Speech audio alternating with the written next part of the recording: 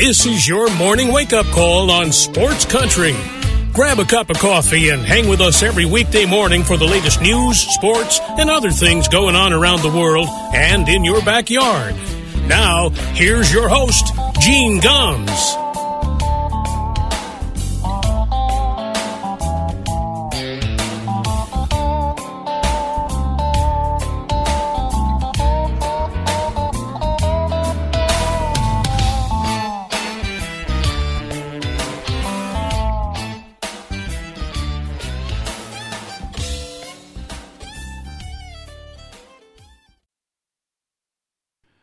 Well, good morning, everybody. I think we have sound. It appears that we are back. We had a bunch of issues yesterday, especially with Facebook, and I guess even on our stream, you guys weren't getting the commercials at times for whatever reason. Still not sure what the problem was, but thank you for hanging in there. Thanks for coming back today. I think we've got everything diagnosed, and hopefully no problems today. So, how about that NFC least? Well, actually, I guess I can't call them that anymore.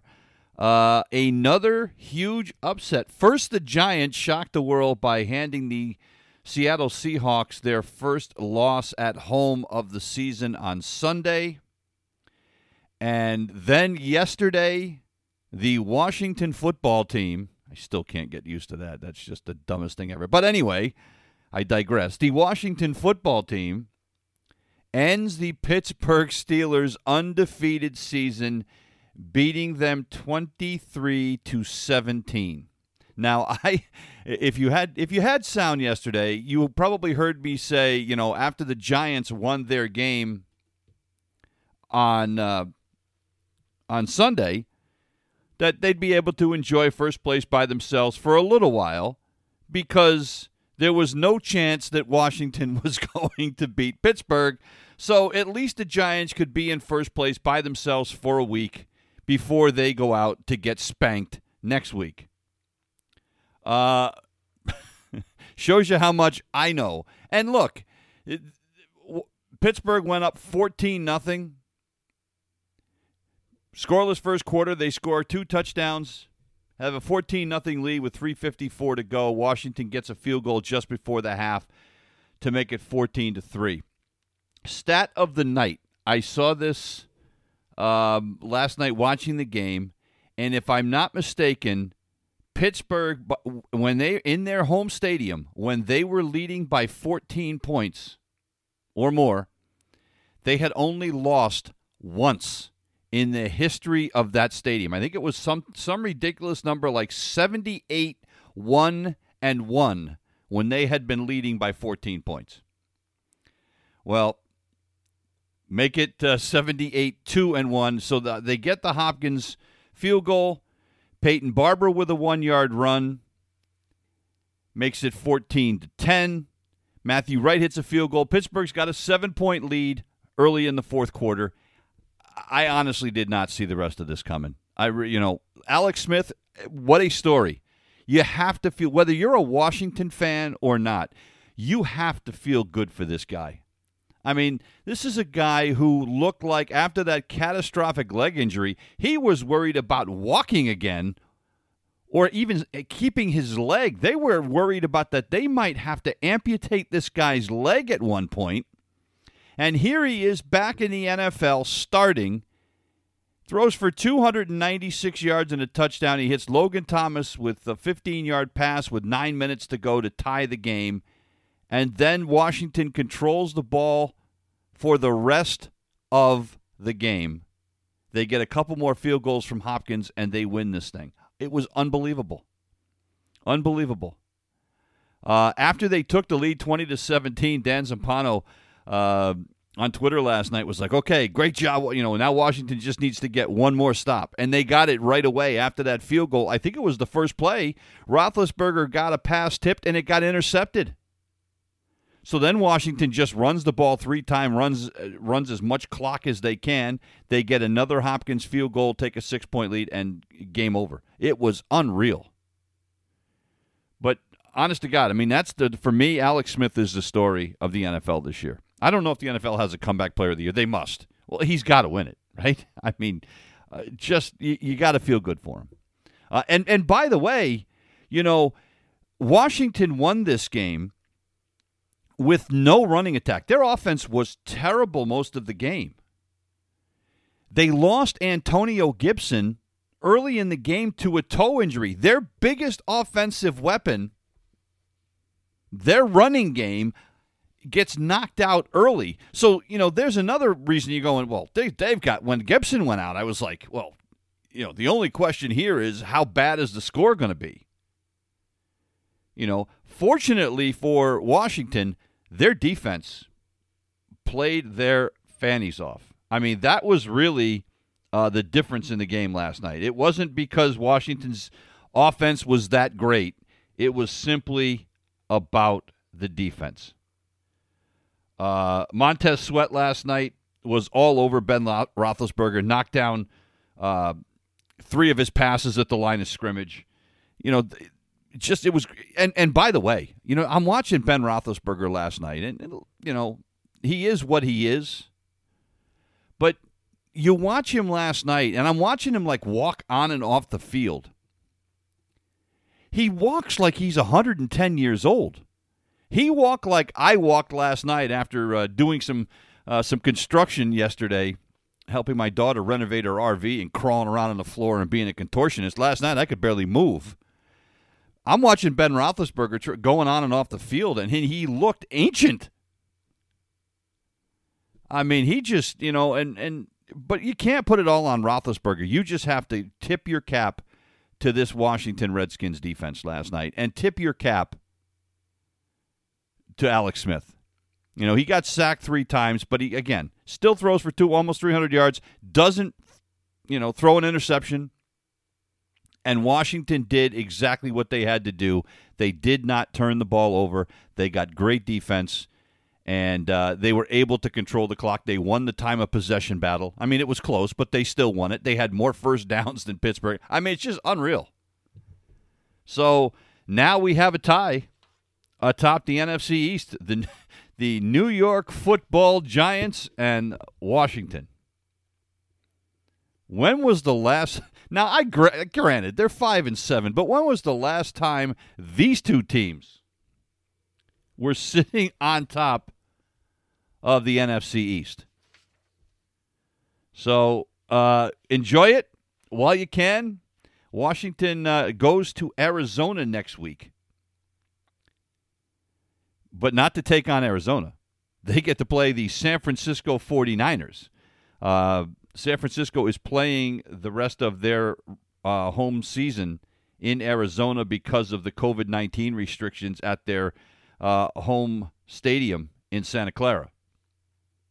And Pittsburgh, there is a legitimate chance that Pittsburgh could lose 2 in a row. They take on a very hot Buffalo Bills team next week. And, this is, just kind of a coincidence. This is kind of weird. The 2 teams that played last night in that first game play the 2 teams that played in the second game next week. So the 4 teams we saw on Monday Night Football last night all play each other in some form or fashion next week. That's just bizarre. But so the Pittsburgh Steelers could really look, Pittsburgh looked like they had their division wrapped up. They looked like they were going to have best record in the AFC wrapped up. Now they could lose again next week. If Cleveland wins again next week, now we've got a battle in the AFC North. If Cleveland can replicate what they did this week. So, and I guess I thought if Pittsburgh was going to lose a game, their best chance to lose a game was going to be next week, a Sunday night game in Buffalo. And doesn't it just figure they lose a game that nobody expected? And if they tell, I got to give Dan Zampano credit for this one. When I talked to him this week, he was, I didn't ask him to pick this game, but he talked about this game and he said, this Washington defense could give Pittsburgh problems. He was right. He was absolutely right. Now, he wasn't so right about game number 2 He thought the 49ers were going to beat the Bills last night, and Josh Allen said, pardon me, but I don't think so. Josh Allen played perhaps, if not the best game of his career, it was certainly the best game of his season last night. 375 yards. He was 32 of 40.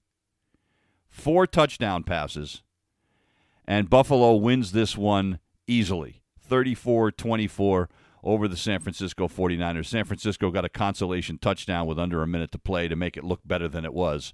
But this was a dominating performance by the Buffalo Bills. And, Josh Allen has a lot of critics out there. I'm one of them. I have not been sold on Josh Allen as being one of the top 4 or 5 quarterbacks in the NFL, just because, to me, he's too inconsistent. I think that, there's no question. Look, he's done things in the NFL that nobody else has done, and he's a young kid. I mean, he's already run for a whole bunch of touchdowns and thrown for a whole bunch. The only person that has done what he has done in his career at this point is Cam Newton. His ability to use his legs as well as his arm has been invaluable. And, if he continues to play like he did last night, his name is going to be mentioned right up there with guys like Patrick Mahomes. He's not there yet. Last night was a great performance, but he's not quite there yet. But, boy, he made a more of a believer out of me last night. No question about it. And I like the way he spread the football out last night. Through to completed passes to 7 different receivers. And was completely in control of this game. So now Buffalo, look, they needed that. Miami is not going away. So Buffalo now with the 1-game lead in the AFC East at 9-3. Obviously, that hurts the Patriot chances. The Patriots still had hopes, I suppose, of catching them, but that's not going to happen. I don't think the Patriots are making the playoffs. I know Patriot fans would like to see it happen, but they're going to need an awful lot of collapses to take place for that to happen, and it just doesn't look like it's going to be in the cards. But Josh Allen last night, and look, hey, Buffalo hasn't won the AFC East because of everything that Tom Brady and Bill Belichick have done in New England. They haven't won the AFC East since 1995. 1995. So, they're a step closer, no question. Paul Jerry just checked in on Facebook. He's right, and I didn't point this out, and that is true, that the Steelers did drop 7 passes last night. 7. What I did not realize that they actually lead the league with 31 drops. Ben Roethlisberger can't be happy about that. But that is true. I'll give him that. But, you can also, Paul, chalk that up a little bit perhaps to footsteps. Maybe that, a couple of hits in the secondary, and, then again, it could just be that a lot of guys on the Steelers have alligator arms, yeah, 7 drops last night certainly does not help. But you have to admit, Ben Roethlisberger, now he didn't get sacked. He was under a lot of pressure, but they threw the ball 53 times last night. They can't run the ball at all. Now, you gotta also take into consideration that their top running back, James Conner, didn't play, has not played the last few games, so that's an issue. Without any kind of a running attack, they put all the pressure on Roethlisberger, and he did the best he could. So, 7 drops certainly doesn't help, but still, you can't take it away from that Washington defense. They were very good last night, and as I said, I talked about Sweat with the 3 knockdowns at the line of scrimmage. There were a couple other balls that were tipped as well. Matter of fact, that interception right after Washington took the lead was one of those balls that was tipped at the line of scrimmage and was immediately intercepted. So, I'll give you that. But still, that Washington defense, very, very good last night. Now, there is another game tonight Another long week in the NFL. The week 13 concludes tonight when Dallas will take on the Baltimore Ravens, and Lamar Jackson has been activated, and they plan on him starting tonight against the Dallas Cowboys. A game that the Ravens have to have. If they are going to have any hope of making the playoffs, they cannot lose tonight. They have to, look, they're not catching Pittsburgh. I know Pittsburgh lost last night, but, they're 6-5. They're not catching Pittsburgh, but to have a shot at a wild card, you probably, to get into a wild card position in the AFC, you are not going to be able to have more than 5 losses. See, that's why I already think the Patriots don't have a prayer. And if Baltimore loses tonight, as far as I'm concerned, they're out. Because you've got Vegas with 5 losses sitting in second place. You've got Cleveland with 3 losses sitting in second place. And then you have Tennessee, Indianapolis, and Miami all with just 4 losses. So if Baltimore loses tonight, they're done. And the funny part is, as disastrous as a season as this has been for the Dallas Cowboys, I mean, look, you lose your starting quarterback for the season. It doesn't help. Now, look, they have a capable backup in Andy Dalton. I realize Dalton had to miss a couple of games with a concussion, but Andy Dalton is a guy that is a legitimate starting quarterback in the NFL. They still have plenty of weapons on that team, yet they're 3-8. And yet, despite that, if the Cowboys beat the Ravens tonight, they are 1 game out of first place in the NFC East. That's how bad the East has been. Despite the 2 wins this week by the Giants and Washington, look, the Eagles have been pathetic, and yet the Eagles are still in. The Eagles are, a game and a half back right now. But if you're Dallas, you win tonight, you're still in it. You're still in it. And I was teasing Dan last night. Dallas was Dan's pick to go to the Super Bowl out of the NFC. Now, I got to be fair, and he didn't realize that Dak Prescott was going to be knocked out for the year. But regardless, I told him he's never living that one down. So big game tonight for the Ravens. And actually for the Cowboys too, simply because of how bad the East is. So it's going to be a fascinating game. Obviously, you would think Lamar Jackson's going to have a little rust. Had him to sit out with the COVID-19 issue. So we'll see what he is able to do. But Michael Vick put it very well on television last night in the first game at the halftime show. Look, if Baltimore's going to have any chance, Lamar Jackson has to be the Lamar Jackson that we have seen in the past, and he has got to put this team on his back and try to single-handedly carry them. Look, this is the guy who is the reigning MVP in the league, and he has been anything but that this year. So if they're going to have any chance, Lamar Jackson's got to find that magic that he had last year. Only other NFL note I have, not a surprise, I guess, but the New York Jets fired their defensive coordinator, Greg Williams, yesterday after that absolutely boneheaded call on the final play of the game against the Las Vegas Raiders when Williams inexplicably, on a Hail Mary situation, decided to blitz and come with 7 guys and leave one-on-one coverage in the secondary that allowed that winning touchdown to score. Williams got fired by head coach Adam Gase. I don't see that they had any choice. Look, the players were killing them. The media was killing them. The fans were killing them. The fans and the media, that's fine. But when players on your team are going, what the hell are we doing? They had no choice here. No choice. So I think it was the right move. And interesting, too, Williams' son, Blake, is also a defensive assistant on the Jets. Now, they didn't fire him. He's kept his job. But that was a no-brainer because it was perhaps one of the – and I've been, look, we've all watched a lot of football, but it's probably one of the dumbest things I have ever seen. There's no defense. So, anyway, All right, let's move on to baseball. The floodgates are starting to open up. We're seeing some trades, and what we're seeing is new general managers stepping into jobs and trying to make a splash and make a name for themselves.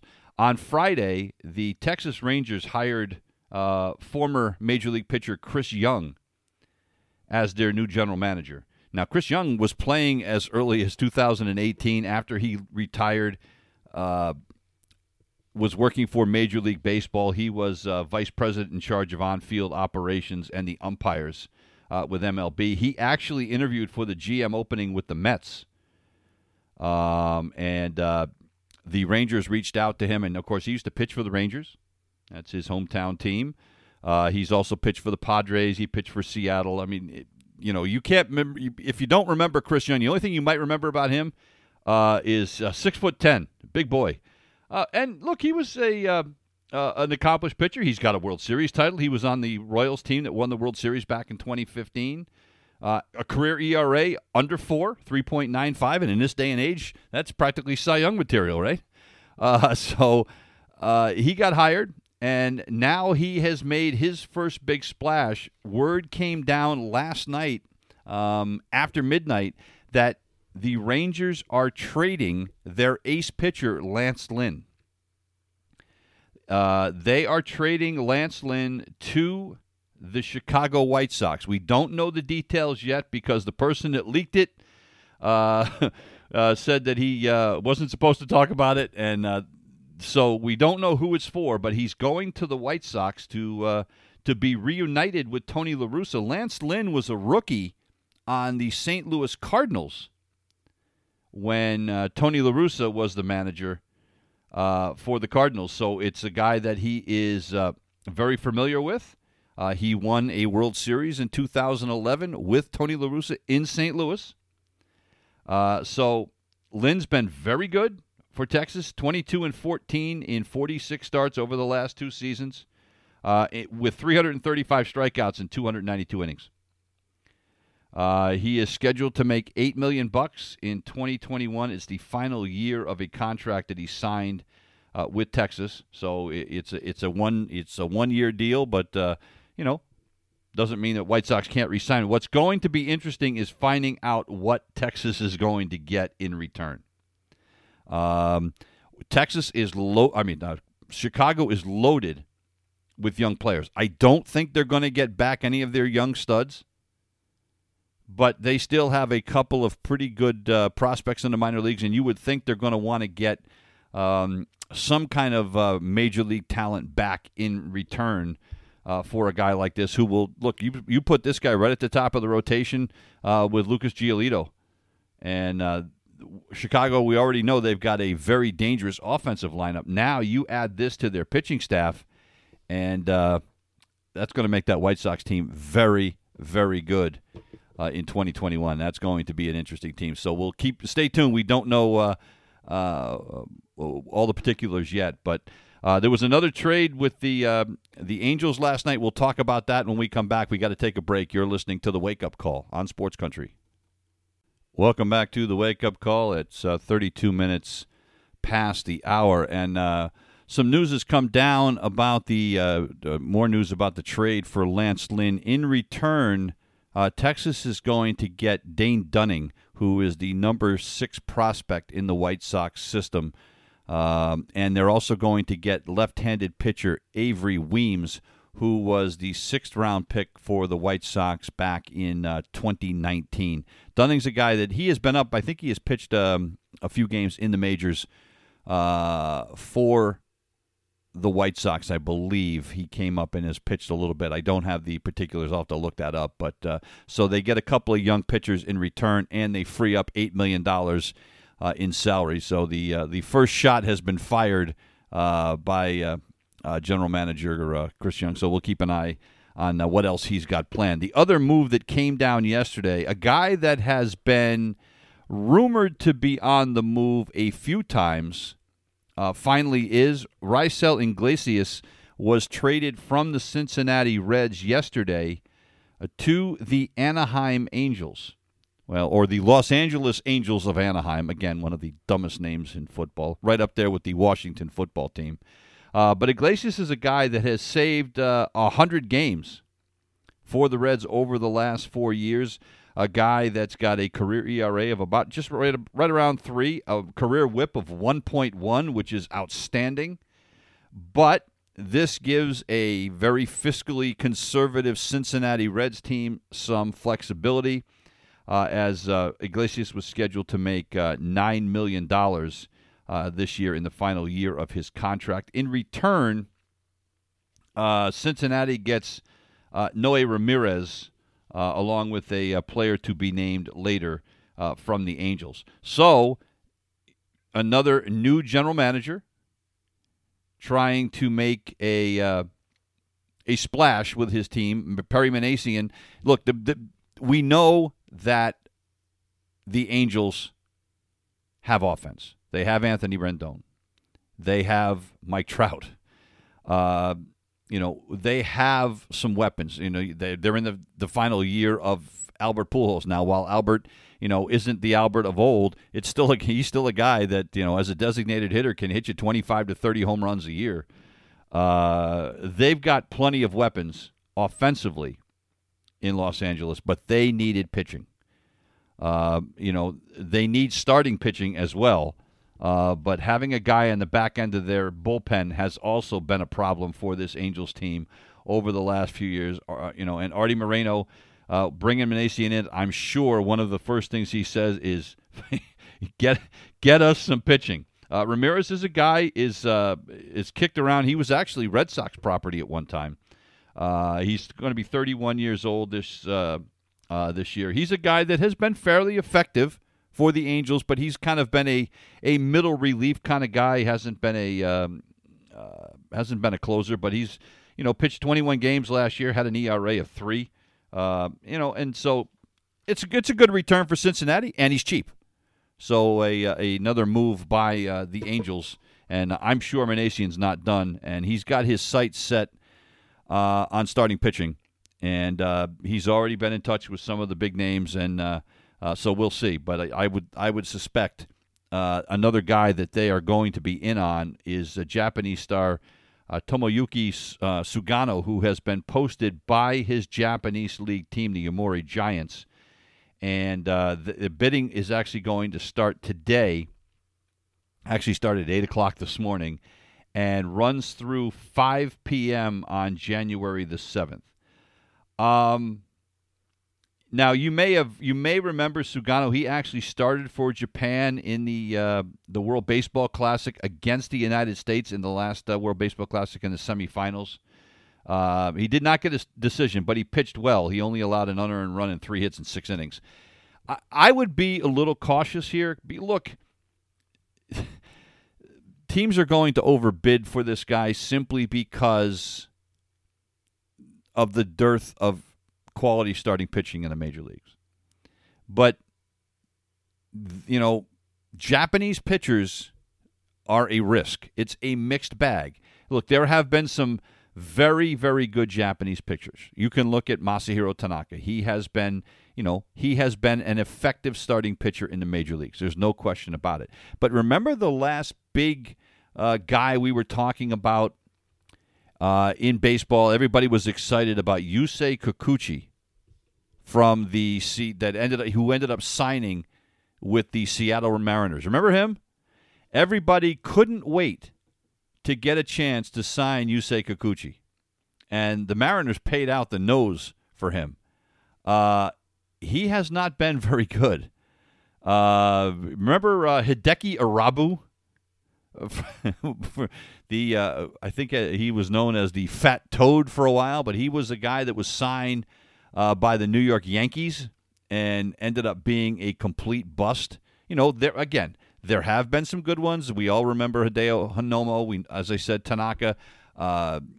There have been some great relief pitchers from Japan. And, as a matter of fact, I would go so far as to say that the relief pitchers from Japan probably have been more effective by and large, than the starting pitchers from Japan. And I don't have any numbers to back that up. That's just just something that I kind of think, just thinking at the top of my head.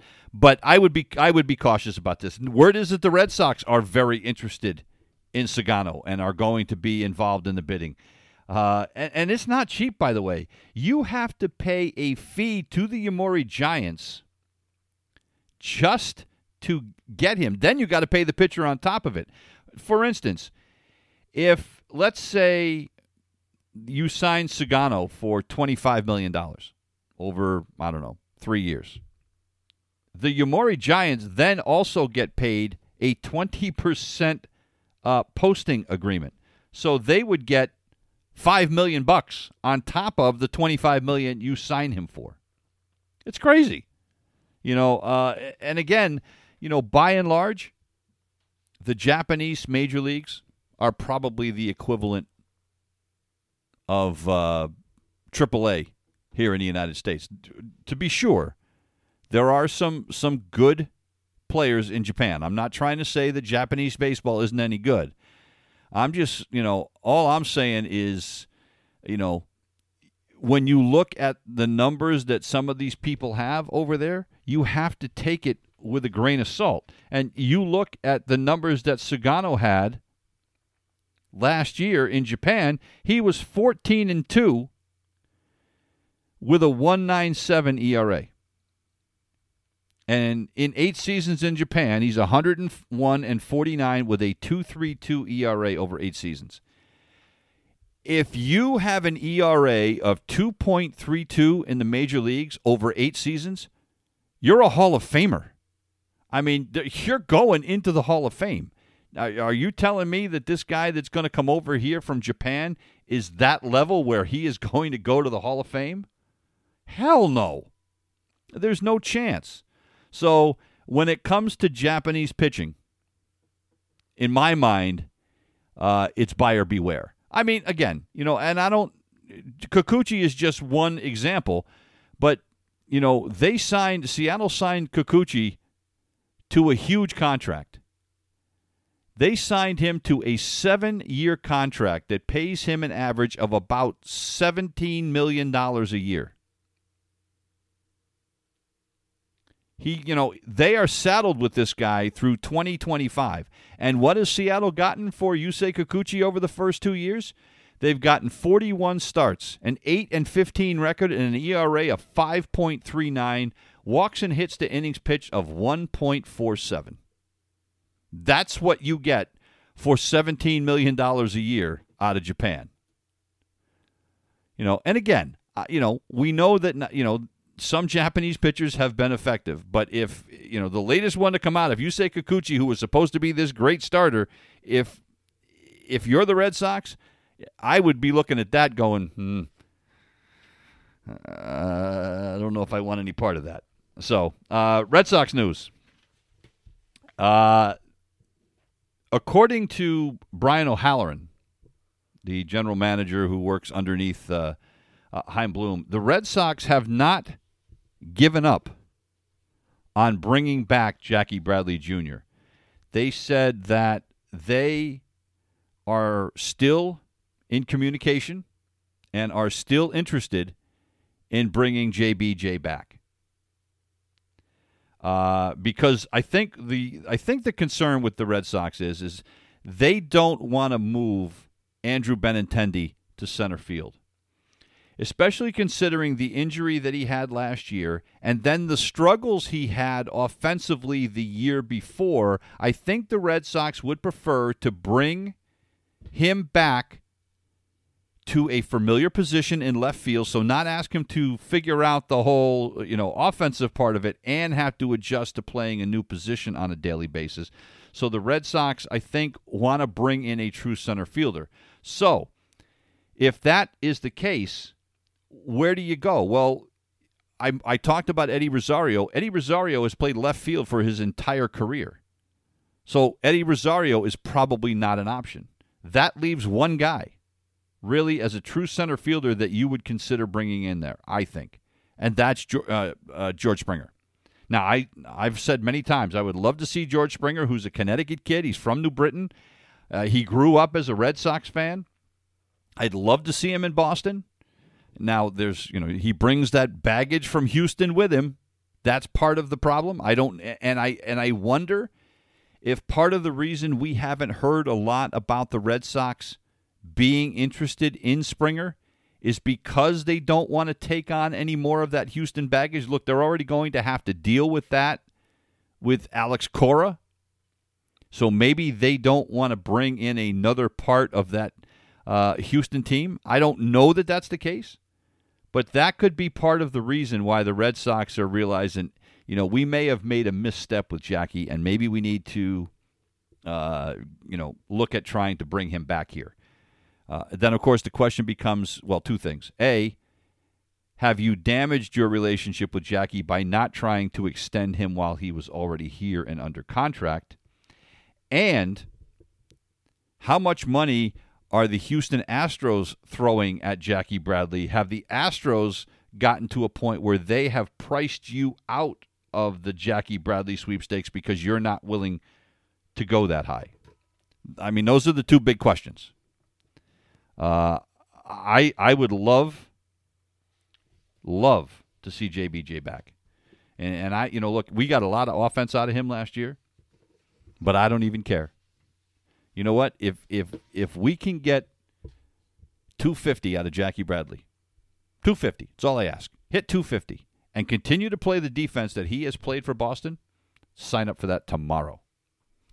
As much as I love George Springer, nobody plays defensive center field. Well, I shouldn't say nobody, but there are one or two other guys in baseball who play defense in the outfield like JBJ does. So I would sign up for bringing him back tomorrow. 45 minutes past the hour. We're going to take another break. We're back in a minute. You're listening to The Wake Up Call on Sports Country. Welcome back to The Wake Up Call. A few minutes left this morning before we head off into the sunset. A big thing I was thinking about free agency, and one of the things that we haven't talked a lot about is we talked about the rules that were put in place for Major League Baseball last year, the universal DH, the runner on second base, all the other things that they did last year that they probably are not going to do this year. We don't know what's going to stick, what's not. But one of the things, as we are in the free agent process, and one of the things that must be slowing some things down, especially for National League teams, is the following. We still don't know if there is going to be a universal DH next year. Now, and a lot of people think we should keep it. I was against the universal DH. And I have to be honest, as a baseball purist, I still like the pitchers hitting. Okay? We can and we can argue that till the cows come home. I'm okay with the universal DH, but I also like the strategy that having the pitcher hit brings into a game. We've long not had that in baseball and in college. We've had the DH forever, all right? And I get it. But there's something about having a manager in the fifth or sixth inning, and maybe it's not as big a deal now. Maybe I'm making too much of it, where pitchers aren't going much past the sixth inning anyway. But I like the idea of having to make a decision. And maybe in modern-day baseball, maybe the manager's got to make the decision in the fourth inning. You've got a couple of runners on, a runner in scoring position, and one out, and the pitcher slot coming up. Do you stick with your pitcher, who maybe is throwing a shutout? Maybe he's winning 1-0 in the fourth, but you've got a big runner on second or a big runner on third. Do you bring in a pinch hitter then? And again, we can argue this at the cow come home. I realize, Dave Massey, that pitchers are almost automatic outs. I get it, okay? And but you have to admit that making a manager make a strategic decision is not a bad thing. It's not.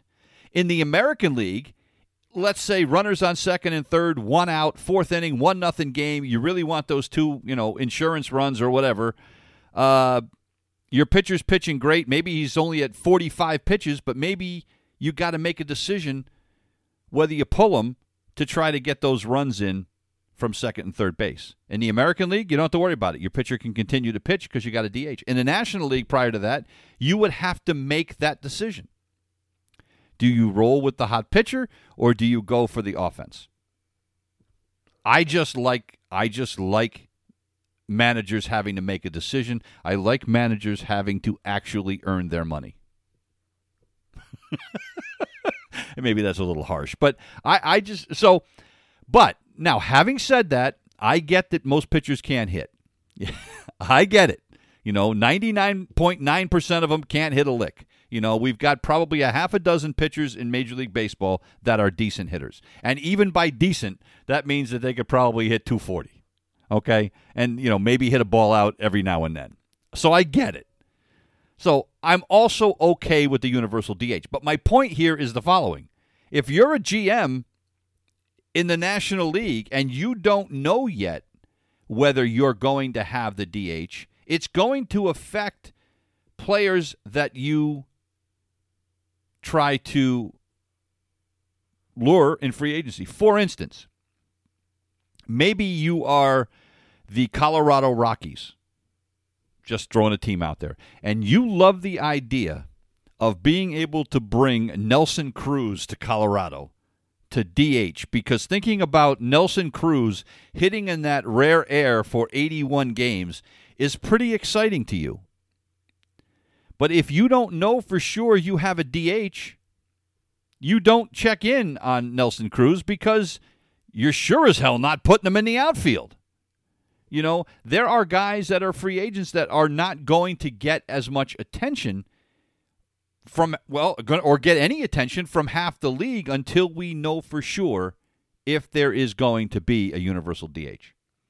So it seems to me that Major League Baseball and the Players Association need to get together on this quickly. And if you're the Players Association who are looking out for your players and you want to keep jobs available for guys, you would think that, Tony Clark would be in Rob Manfred's ear right now saying, hey, let's get this hammered out so we know whether or not we can get guys jobs this year. It's just kind of strange that has not been talked about yet. The NHL has decided they are going to start their season on January 13th, and they are going to reduce the number of games. Instead of playing 80 games, they're going to play 56. They were originally hoping for a January 1 start. They couldn't get that done. So now they're saying that it's going to be 56, and they're going to be playing in their home buildings. There is going to be some realignment. There's going to be a Canadian division because the Canadian border is closed. So there's going to be 3 U.S. divisions and 1 in Canada. They're going to try to keep travel down, so you will see some realignment simply for those reasons right now. And we still have some teams that are trying to play outside. Bruins being one of them. The Pittsburgh Penguins are doing that. The Dallas Stars are doing that. So we may see some teams trying to play outside as well. But a January 13th start for the NHL. A couple other quick things before we get out of here. A couple of guys passed away I wanted to mention. Dick Allen died yesterday at the age of 78. Dick Allen, I remember him from when I was a kid. This guy could literally tear the cover off the ball. He hit the snot out of the ball. 1964 NL Rookie of the Year with the Philadelphia Phillies. He won an AL MVP in 1972 with the Chicago White Sox. That year he hit 37 home runs and drove in 113, and he also led the AL in on-base percentage and slugging percentage. A guy that over his career, 292 career hitter, 351 homers, over 1,100 runs batted in, and a 912 OPS in 15 seasons. Pretty impressive numbers. Missed the Hall of Fame by 1 vote. A guy who played in a time in a city in Philadelphia where racism was prevalent, had people throwing things at him during games, would dump garbage on his front lawn while he played for the Phillies. I mean, it's just disgusting. But a guy that refused to bend, a guy who stood up to it, a guy who used to take his cleats in the dirt and spell out the word no as in, no, I'm not going to take this. Or he would spell out the word boo with his cleats just to kind of give it back to the fans a little bit. And that may have been part of the reason that he left Philadelphia. You know, he spent 7 years in Philly. He also played with the Cardinals and the Dodgers. And then he was actually lured back to Philadelphia by the great Mike Schmidt, the Hall of Fame third baseman. He got him to come out of retirement to come back and play for the Phillies in 1975.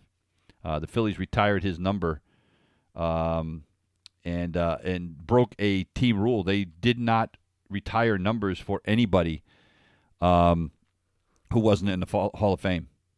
And they broke that rule to retire Dick Allen's number last year. So good for them.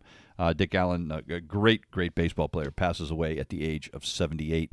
And one other quick note, a guy who passed away, Chuck Yeager died yesterday at the age of 97 years old. Chuck Yeager, the first guy to break the sound barrier. He was a World War II fighter pilot. He was a test pilot. He was part of the original group of people that were involved with NASA to become an astronaut. He was featured in the movie The Right Stuff. Came out of the hills of West Virginia, flew for more than 60 years. And including, by the way, when he was 79 years old. He took piloted a plane at 79 years old at 1,000 miles an hour. God bless him. And by the way, a guy who was very active on social media. I actually followed him on Twitter. He engaged with a lot of people on Twitter in his 90s. God love him. So he passed away yesterday at the age of 97. So I just wanted to recognize a great American hero. That's going to do it for us here this morning. We'll be back tomorrow with another edition of the Wake Up Call. It looks like we have our sound problems solved, and so hopefully no issues tomorrow. We leave you with some more holiday music. Here's Kelly Clarkson, Reba McEntire, and Trisha Yearwood with their version of Silent Night. Have a great day. We'll see you tomorrow. You've been listening to the Wake Up Call on Sports Country.